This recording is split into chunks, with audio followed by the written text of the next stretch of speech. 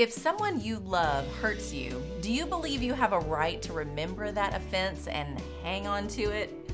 Are you believing truth or a lie? Here's the thing about what is true or what may be a lie. It doesn't matter what you or I think or believe about it.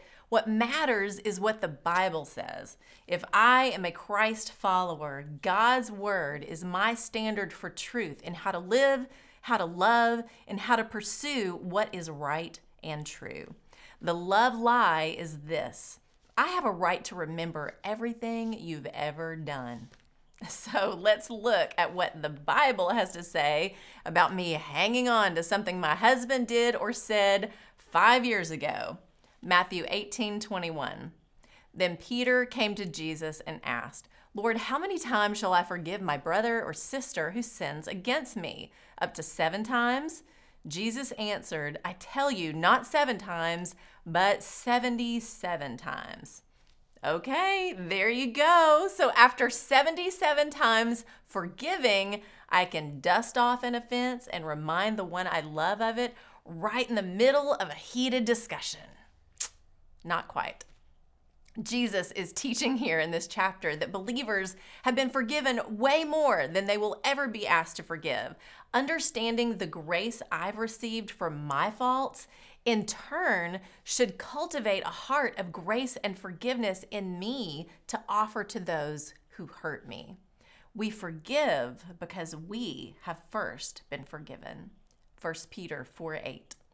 Above all, love each other deeply, because love covers over a multitude of sins. Holding faults against someone is not love. Deeply loving someone is being honest when we are hurt and communicating the truth of what we feel in love. As we listen and work through the issues, our understanding of grace as well as our love for Christ should move us to be quick to forgive, abounding in grace, not keeping a record of wrongs.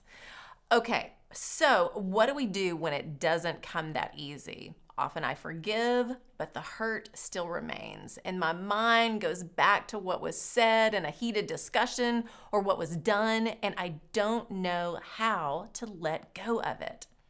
I think of the lyric of this old hymn. Grace, grace, God's grace, grace that will pardon and cleanse within. Grace, grace, God's grace, grace that is greater than all our sin. When I think of the grace poured over me, I can't not offer it to those around me. Often it's most difficult to offer it to those we love most.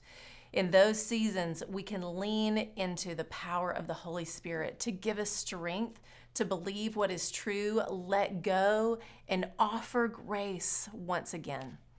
In time, hearts can heal and love grows stronger. That's the truth.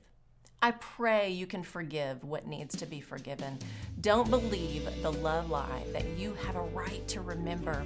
Throw away the list in your mind once again and praise God for the grace that covers you. I'm Lori Klein.